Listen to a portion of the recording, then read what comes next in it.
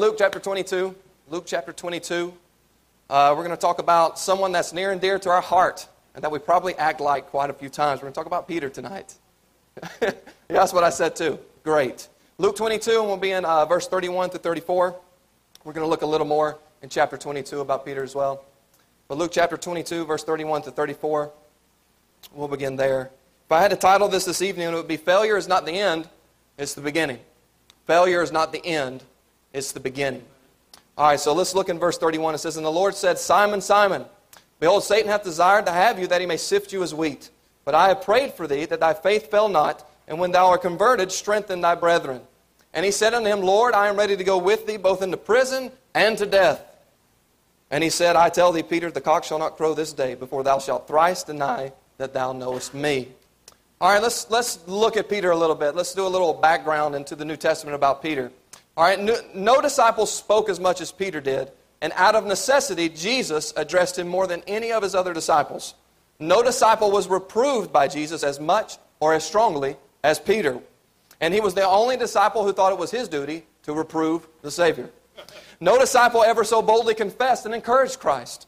Not sure if any other disciple bothered Jesus as much as Peter did. Jesus said sterner things to Peter than he even did to Judas. The Gospels testify of the primacy of Peter among the disciples. In each of the four lists of the apostles and the disciples in the Gospels, Peter's name was always first, and Judas's name was always last. Peter could say some of the dumbest things, and also some of the most profound in the same chapter. Because of Peter's ever-evident humanity, he makes him everyone's teacher. So tonight we're going to look at him, I believe, in this chapter. This may be the most instructive of all the events in Peter's life that we can learn.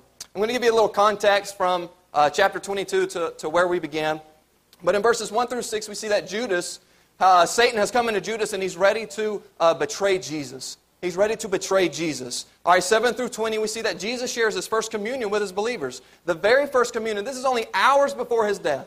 Only hours before his death, he's communing with his believers. He's telling them that he's going to suffer, that he's going to die, that all these things are going to happen to him.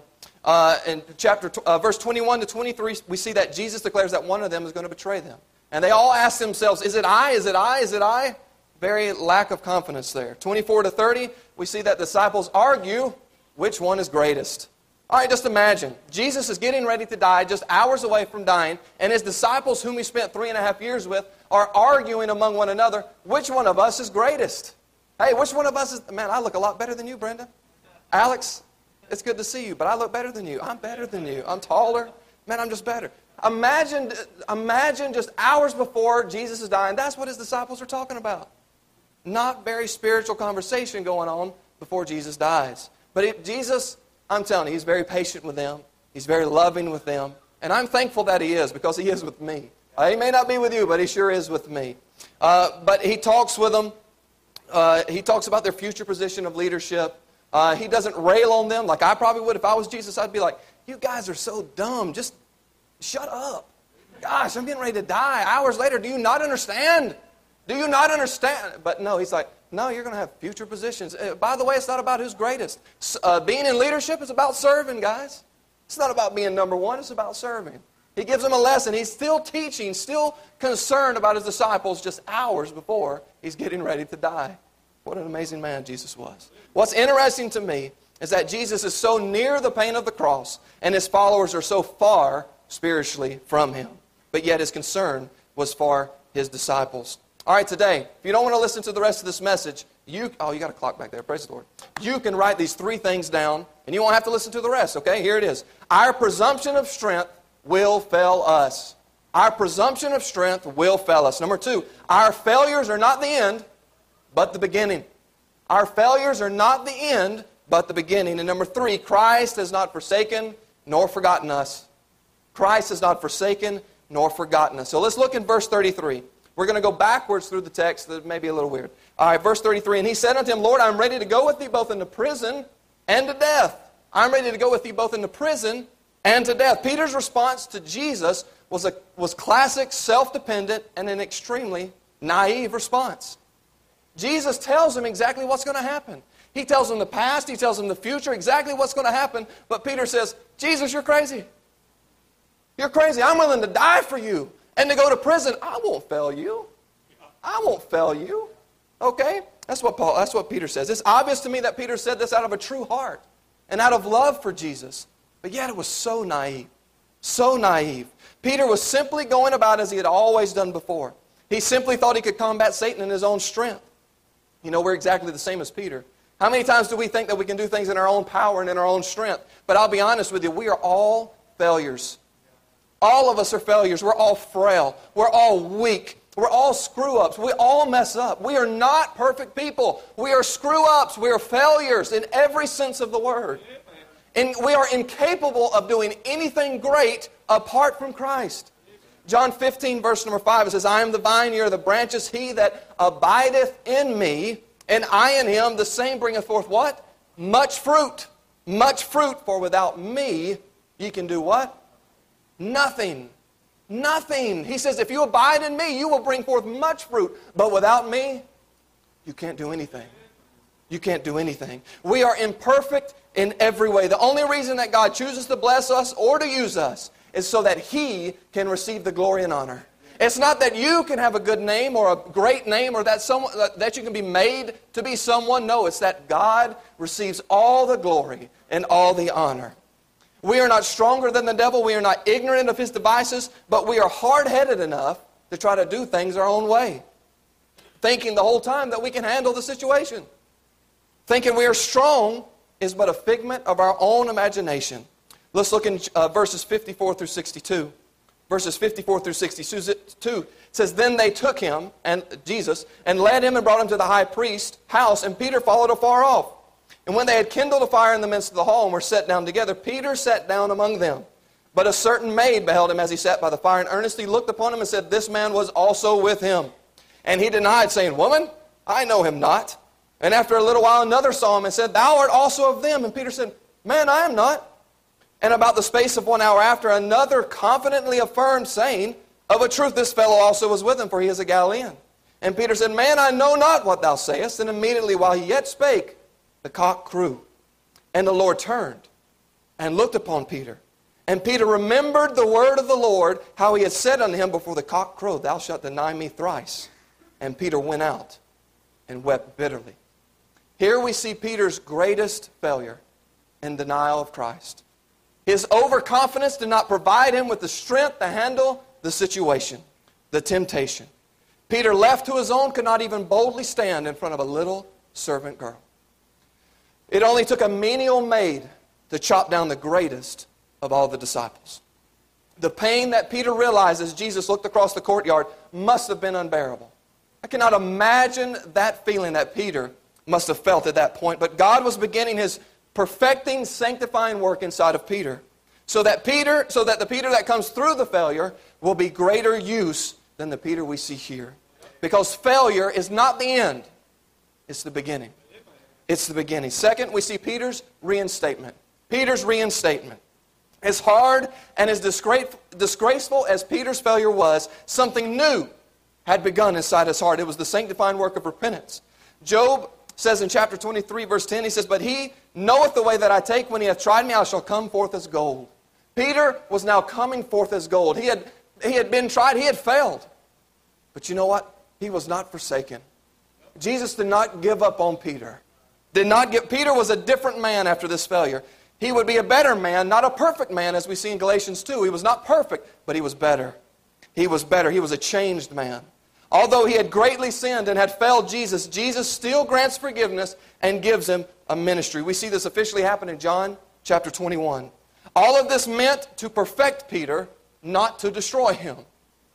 It meant to perfect Peter, not to destroy Peter. Just because we fail doesn't mean that God is done with us. It doesn't mean He's done with us. It does not mean that God cannot use us.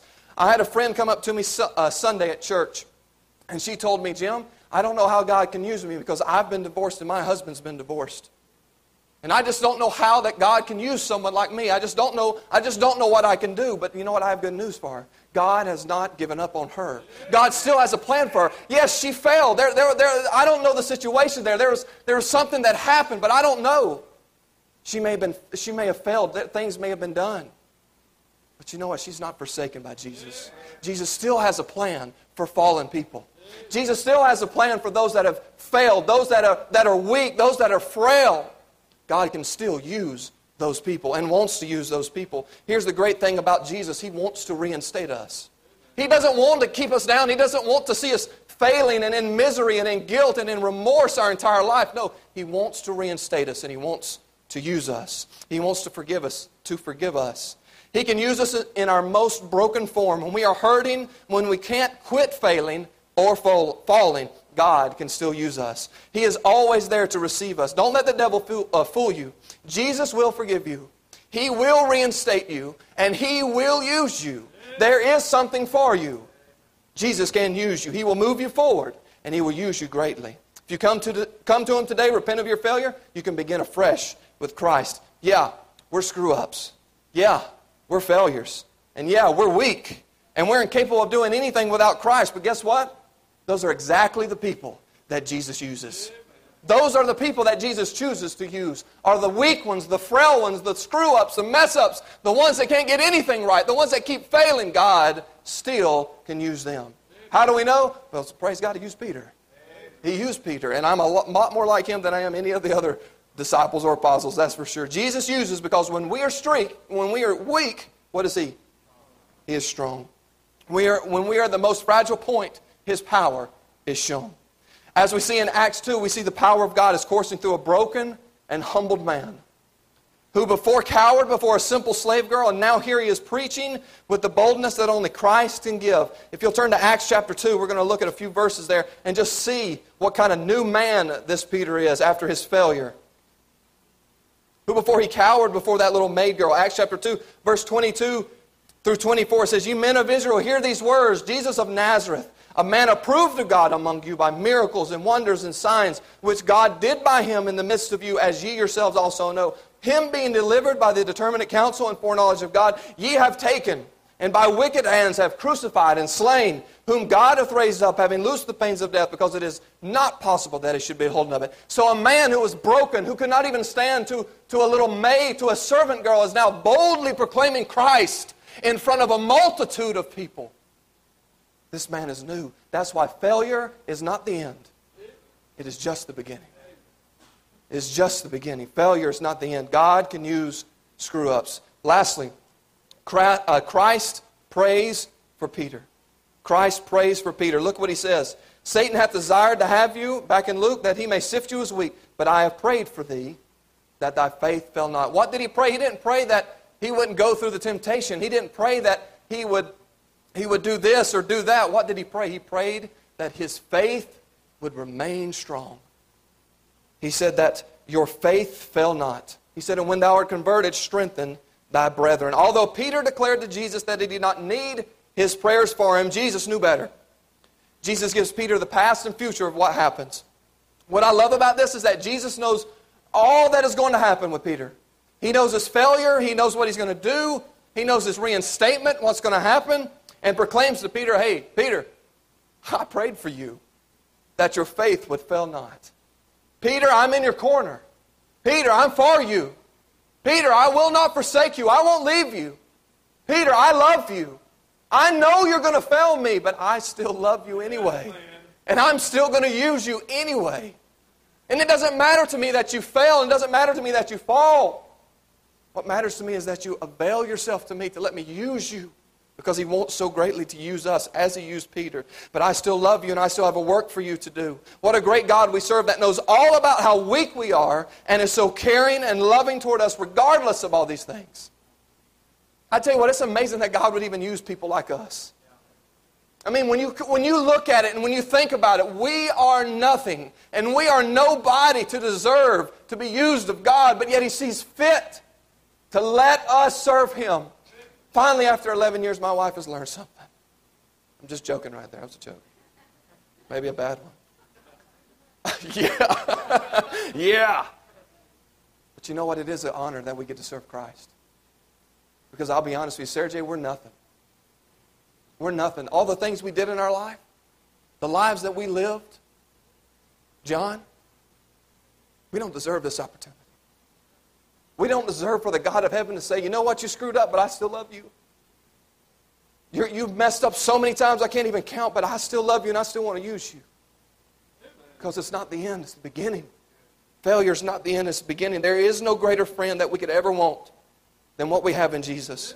He knows what we are. He knows we are failures, and yet He still loves us and desires to fellowship with us.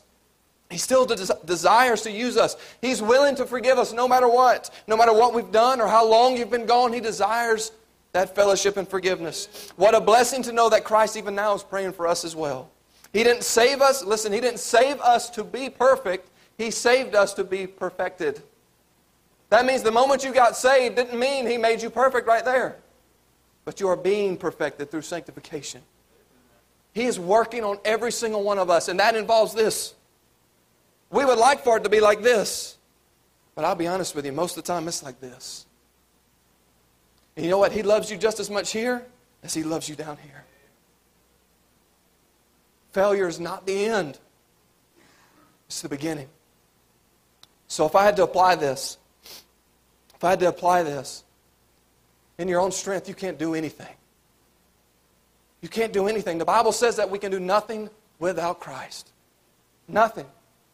So when you try to do it, because you will try to do it on your own, and you will fail. But you know what Jesus does? Doesn't matter if you fail. I still love you. And I want to reinstate you, and I want to bring you so I can use you. He will always be there for you. And it doesn't matter about the failure. It doesn't matter how much you failed. It doesn't matter what you've done. God still has a plan for you. He still has a plan for you. Our presumption of strength will fail us. When there is failure, there's also restoration. When there is failure, there is also restoration. He will restore you. He will restore you because He loves you. So what I told that girl on Sunday, that God can still use you. God wants to use you. You give yourself to God and let Him use you, and He will. He will use you. Maybe you're here tonight, maybe say, I've messed up so many times I can't even count. I don't even know where to begin in restoration. You can begin asking God just to forgive you and say, Lord, I want to start over. It's not the end, it's the beginning. Ask Peter. If we could talk to Peter now, he'd say, you know what, that day I thought it was over. I went back to fishing. I didn't want to be with Jesus anymore. I went back to my old job. He said, but then Jesus came around again. He said, hey, I can still use you, Peter. How much do you love me, Peter? Peter, do you love me? Then feed my sheep. Feed my sheep. And you know what? In Acts 2, we see a completely different Peter than we saw right now, didn't we? He's willing to stand bold for Jesus. Jesus gave him another chance. God, Jesus gave him hundreds of chances. He'll do the same for you. Same Jesus. Same Jesus. Yeah, we're screw-ups, we're mess-ups, we're failures. But you know what? Jesus can still use us.